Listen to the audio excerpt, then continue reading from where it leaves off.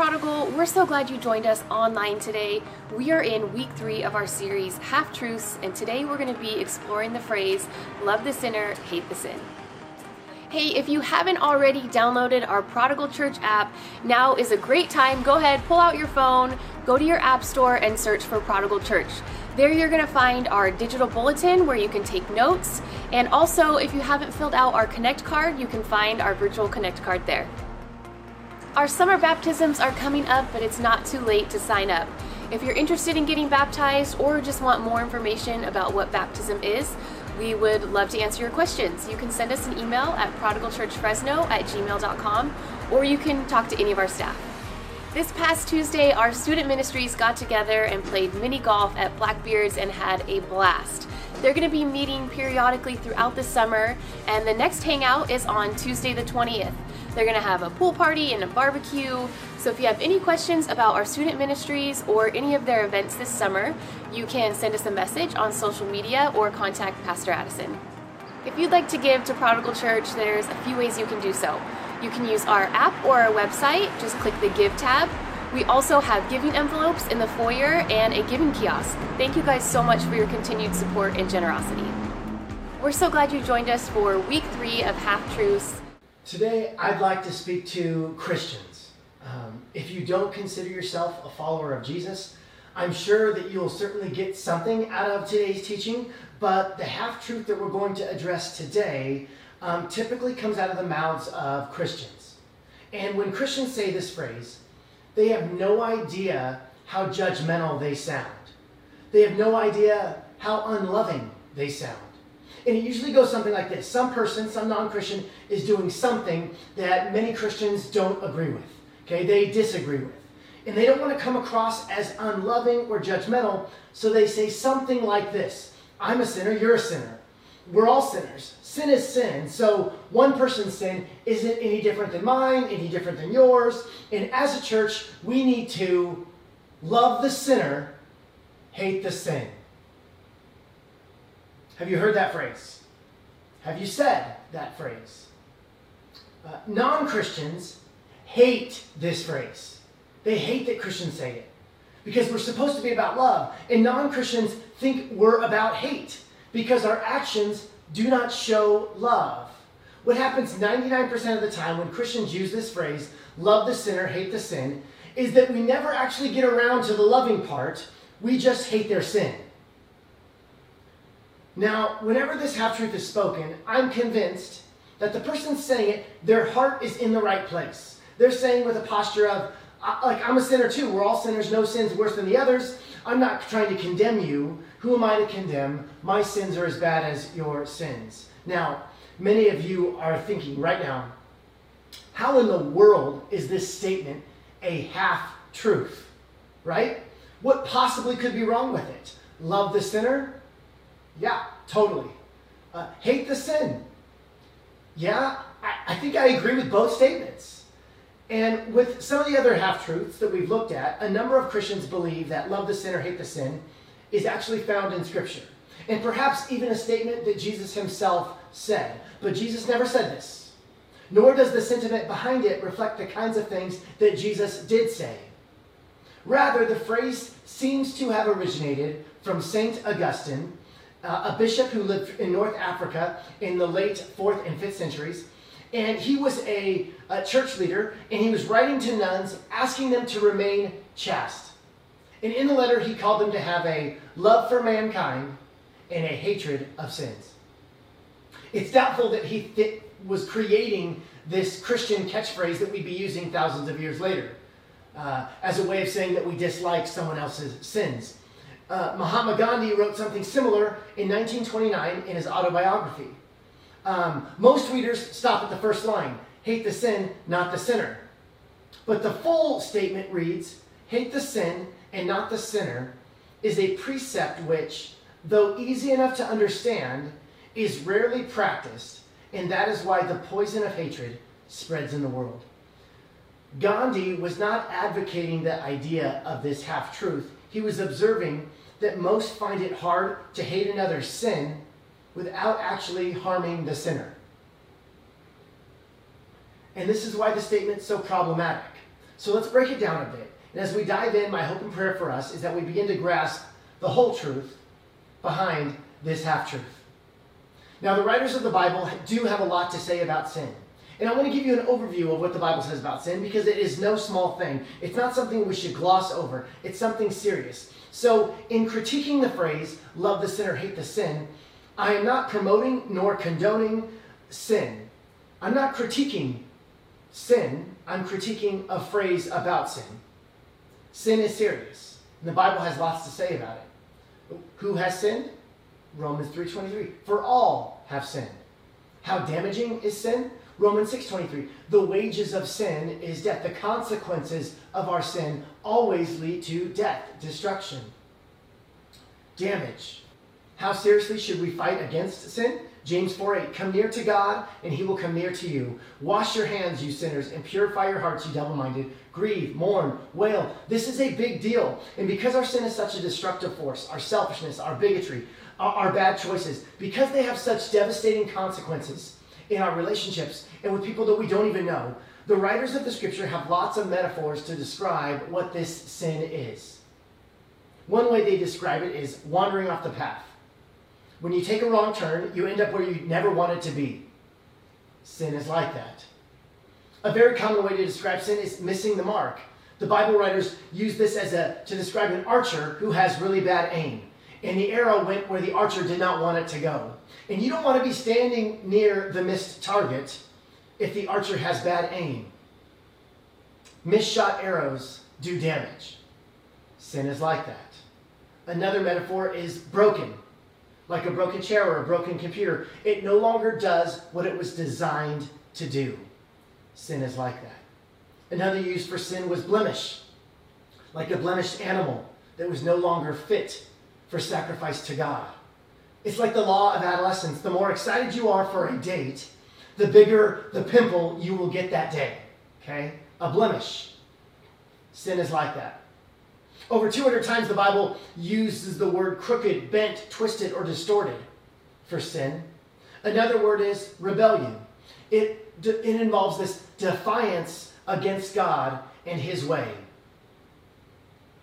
It's like the 4-year-old girl whose mother told her, you can ride your bike as far down as this driveway and as far down as that driveway, but no farther. If you ride farther, I will spank you. And the 4-year-old girl stuck out her booty and said, well, you better spank me because I got places to go. Okay? Rebellion. Sin is like that. Many times in Scripture, sin is referred to as owing a debt, right? Sin always comes at a price. Sometimes sin is pictured as swerving or going astray, like someone too drunk to walk or too drunk to drive safely, and there are massive consequences. Sin is like that. Sometimes sin is called lawlessness, because in those moments, the laws of right and wrong, they don't apply to me. Sin is like that. Trespass.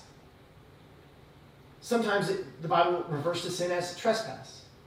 I read a story of a minister who was trying to find a parking spot for his meeting, and he couldn't find one. Finally, he parked, wrote a note, and he left the note on his car, and he said, I've circled the block 10 times. If I don't park here, I'll miss my appointment.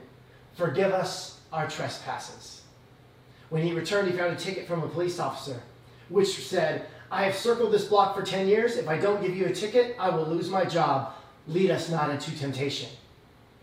And finally, the Bible refers to sin as impurity.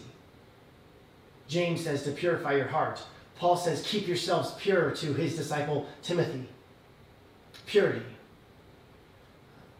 The FDA, Food and Drug Administration, helps us discern what food is good to eat, what food is bad to eat, what is pure, what is not pure. And it would be surprising for you to know what the FDA allows in many of our foods that we call clean, that we call approved, that we call pure. For example, apple butter. The FDA law says if it averages 4 or more per 100 grams, or if it averages 5 or more insects, not counting mites or aphids, the FDA will pull it. Otherwise, it's good to go. Wow. Mushrooms. The FDA says it cannot be sold if it has 20 or more maggots of any size per 15 grams. Okay? 19 maggots, you're good to go. Enjoy those mushrooms. Okay? 20, that's too much. Fig paste. If there are more than 13 insect heads per 100 grams, the FDA will toss it out. If there's 12 or less, that's okay. And if there are other insect body parts, that's also fine. Hot dogs. You don't want to know what's in hot dogs, okay? If they took all the impurities out of hot dogs, there would be nothing left. Okay? The language of purity reminds us of something that we all know and think is true, that there is a way things are supposed to be, and sin moves us away from that. And it is serious. Sin is like that. It's real, it's destructive, it hurts me, it hurts others. So I'm not being soft on sin. But hating the sin of others or pointing out the sin of others is a highway to judgmentalism. And Christians love this highway. Judgmentalism is actually the sin that Jesus rebukes the most often. Romans 12:9 says this, love must be sincere. Hate what is evil, cling to what is good. Now, this verse is often used to justify the statement, love the sinner, hate the sin. Hate what is evil, cling to what is good. But notice, Paul is not telling the readers to hate the sin in someone else's life. He's telling them to hate the evil that they themselves might be tempted to pursue in their own lives. Don't pretend to show love, then judge in the very next breath. No, let love be genuine, as Paul says. Let love be genuine, without judgment. My selfishness, my greed, my deception, my pride, anything that will keep me from loving sincerely, Paul says, hate that. Jesus never says, love the sinner. He says, love your neighbor. So if we are called to love our neighbors, and in the Sermon on the Mount we're also called to love our enemies, why doesn't Jesus ever say, love the sinner? Well, first, it would be redundant, right? Since neighbor and enemy are both sinners. Every sinner is my neighbor, and some are also my enemy. Since all of us are sinners, telling us to love our neighbor covers everything already. It would be redundant. And more importantly, I think Jesus knew that if he had commanded his disciples, if he had commanded his future disciples, you, me, that we would begin looking at other people more as sinners than neighbors. If I love you more as a sinner than as a neighbor, then I am bound to focus in on your sin. I will start looking for all the things that are wrong with you, and perhaps without intending it, I will begin to think of our relationship like this. You are a sinner, but I graciously choose to love you anyways. And if this sounds pompous and self-righteous and puffed up, then you have perceived it correctly. If Jesus would have said, love the sinner, his followers would have started looking for sinners. We would have started dividing up the world between sinners and then good, right people who think and believe just like us. And then we get all puffed up and say, come, look at me, loving all those sinners. It's so interesting that Jesus hangs out with sinners all the time, but he never says, I love you, but I hate what you're doing. I hate your sin. Instead, he talks with them about God's mercy, God's grace, God's acceptance, God's forgiveness, and he encourages them to follow him. In fact, the only time in the Gospels when Jesus expresses hatred of sin, it's toward the religious people, the loveless judging spirit inside religious people of his day and inside religious people of our day. Jesus gets all worked up over that sin. Look at this amazing story in John 8. At dawn, he, Jesus, again appeared in the temple courts where all the people gathered around him, and he sat down to teach them. The teachers of the law and the Pharisees brought in a woman caught in adultery. They made her stand before the group and said to Jesus, Teacher, this woman was caught in the act of adultery. And the law of Moses commands us to stone such women. Now, what do you say? They were using this question as a trap in order to have a basis for accusing him. But Jesus bent down and started to write on the ground with his finger. When they kept on questioning him, he straightened up and said to them, Let any of you who is without sin be the first to throw a stone at her. Again, he stooped down and wrote on the ground. At this, those who heard began to go away one at a time, the older ones first, until only Jesus was left, with the woman still standing there. Jesus straightened up and asked her, Woman, where are they? Has no one condemned you? No one, sir, she said. Then neither do I condemn you, Jesus declared.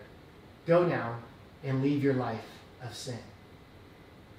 Before we see someone as a sinner, we must see them as a person. This woman caught in adultery. Jesus sees the woman first, the person first. And after that, they can have conversations and discuss. But the Pharisees, they don't see that. They see her actions. They see her behavior. They don't see her story. All they see is a woman caught in adultery. So love the sinner, hate the sin is so problematic because we're already viewing people through their sin. It's so hard for us to see their humanity when we all we see is their sin. Just think about your own heart. Is there a certain behavior that gives you a deep, almost visceral feeling or response that it's hard to look at people who engage in that with any sort of affection or humanity? It's almost impossible to do without the Spirit of Christ, to draw a clean line between our feelings about some things and the people who engage in those same things. This is difficult stuff, maybe the most difficult stuff. But we need the supernatural Spirit of God compelling us, drawing us towards love and grace and towards their humanity. And seeing that in the midst of ours. It takes time. It might take your whole life to learn to love someone that you have hated. To learn to love a group of people that you have hated. Love has a speed. And its speed is slow. We're all on this journey. Now, it is so very difficult to stop being judgmental because it often takes us to view the world in an entirely different way. We don't see ourselves as being judgmental. We see ourselves as seeing the world the way it is. But that's not true. We don't see the way the world is. We see the world the way we are.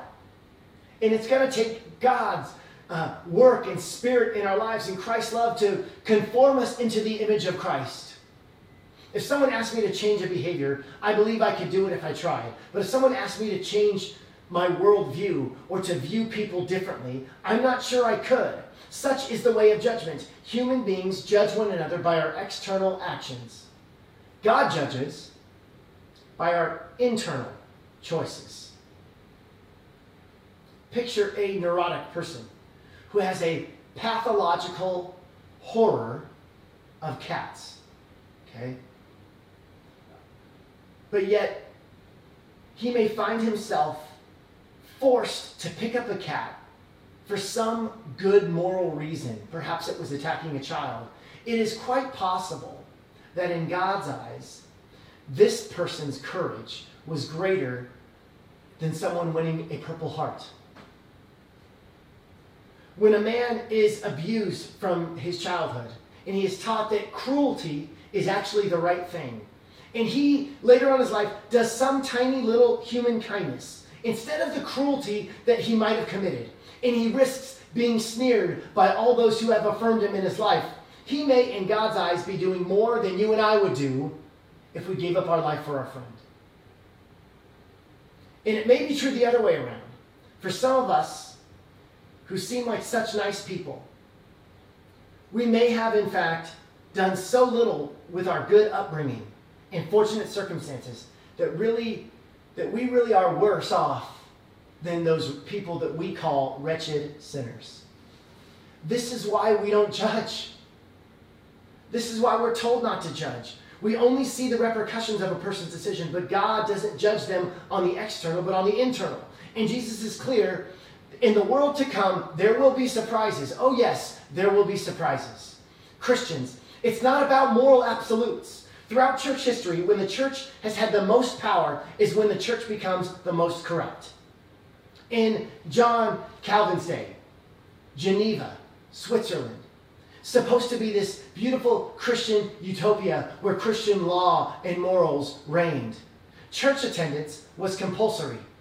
It was the law. If you didn't go to the church on Sunday, you would be arrested in 16th century Geneva. Here were some of the other things that were forbidden: feasting, dancing, singing, pictures, statues, church bells, organs, wearing rouge, jewelry, gambling, playing cards, or naming children after anyone but figures in the Bible. those things were all against the law. Do you want to live in the Christian utopia from 500 years ago in Geneva, Switzerland? A father who named his son Claude, which is a name not found in the Bible, spent 4 days in jail, as did a woman whose hair reached an immoral height. Okay, I'm not making this up. There is a height in which a woman's hair will then become immoral. A child who struck his parents was beheaded in Geneva. John Calvin's stepson and daughter-in-law were caught in sexual misconduct. Both were beheaded. John Calvin himself burned Michael Servetus alive as a heretic because he did not believe in the Trinity. When the church turns into the moral police, we've got the power now. We can pass all the laws that we want. It doesn't work. It does the opposite. The world does not need more Christians pointing out what's wrong with the world. Sometimes, if we allow ourselves to see people as sinners, we begin to think that we're better than them. And we have got it all wrong. Christians love pointing out what we disagree with, love pointing out what we don't like. Stop. Let us not be known for what we are against. Let us be known for what we are for. We are not called to be the morality police of the world, making sure that everyone knows what they're doing wrong. That's not our job. We are called to love people, not draw lines between us and them. Love crosses lines. This is something that Sarah and I are very intentional about with our children. We don't want our kids to have a judgmental bone in their bodies. We want them to know what's right and wrong, of course. But we don't want them to only see the world through what is right and wrong. To see people as right and wrong. Because then we just foster this posture of us versus them. And that's just exhausting. It's hard to raise children that are righteous without making them self-righteous.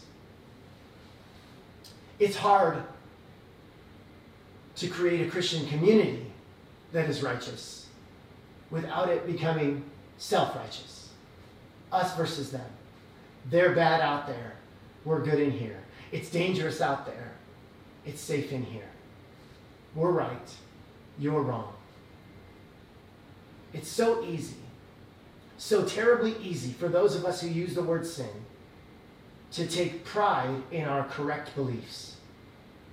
All the wrong things I've never done.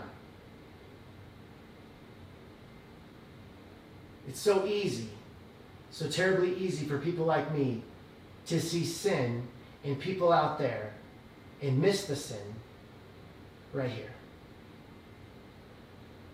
And when we do this, when we end up hurting people, we end up not loving people, and we don't even know that we're not loving people.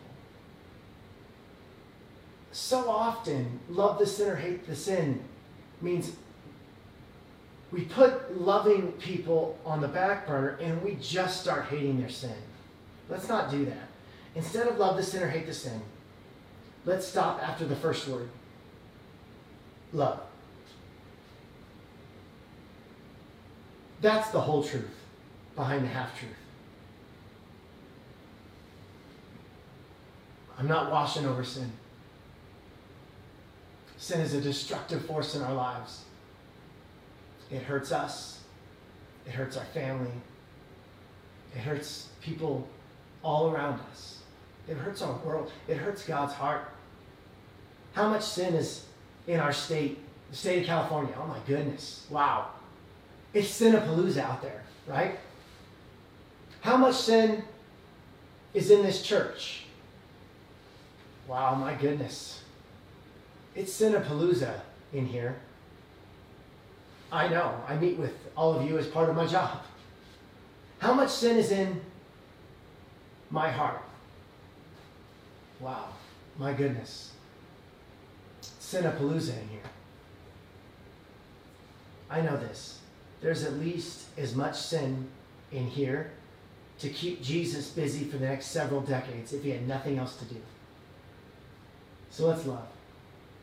Let's hate the sin in us, and let's be the world's leading experts, not in pointing out the sins out there, but in bringing our sins to the cross, to bringing them to Jesus, and allowing his embrace to help us leave the life of sin like the woman in John 8.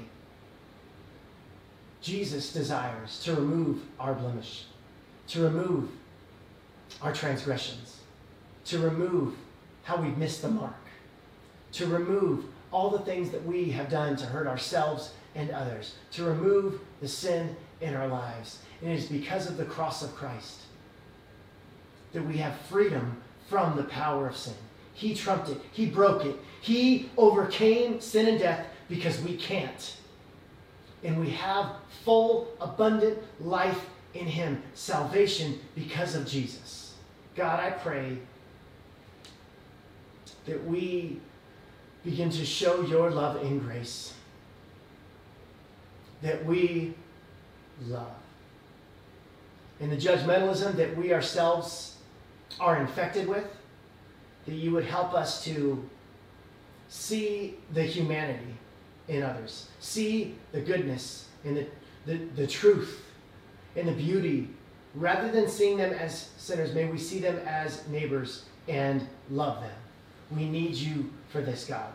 Help us to see the good. This is difficult stuff. We need your help in this. Transform our hearts and make us more like you. In Jesus' name, amen. We want to thank you so much for joining us online at Prodigal Church Fresno. Next week is the finale of our Half-Truth sermon series, and we will tackle maybe the question of all questions. Does everything happen for a reason? We can't wait. We're so looking forward to it. And if you are watching this before our 10 a.m. Sunday morning service, we have an incredible experience for our kids today. We've got a water slide out there for our PC Kids Ministry for our Summer Sunday Fun Day. So we want to encourage you to come visit us in person, even though you will hear the sermon in a different way, but it'll be the same one. We look forward to seeing you in person this week or next week. Peace in the Middle East.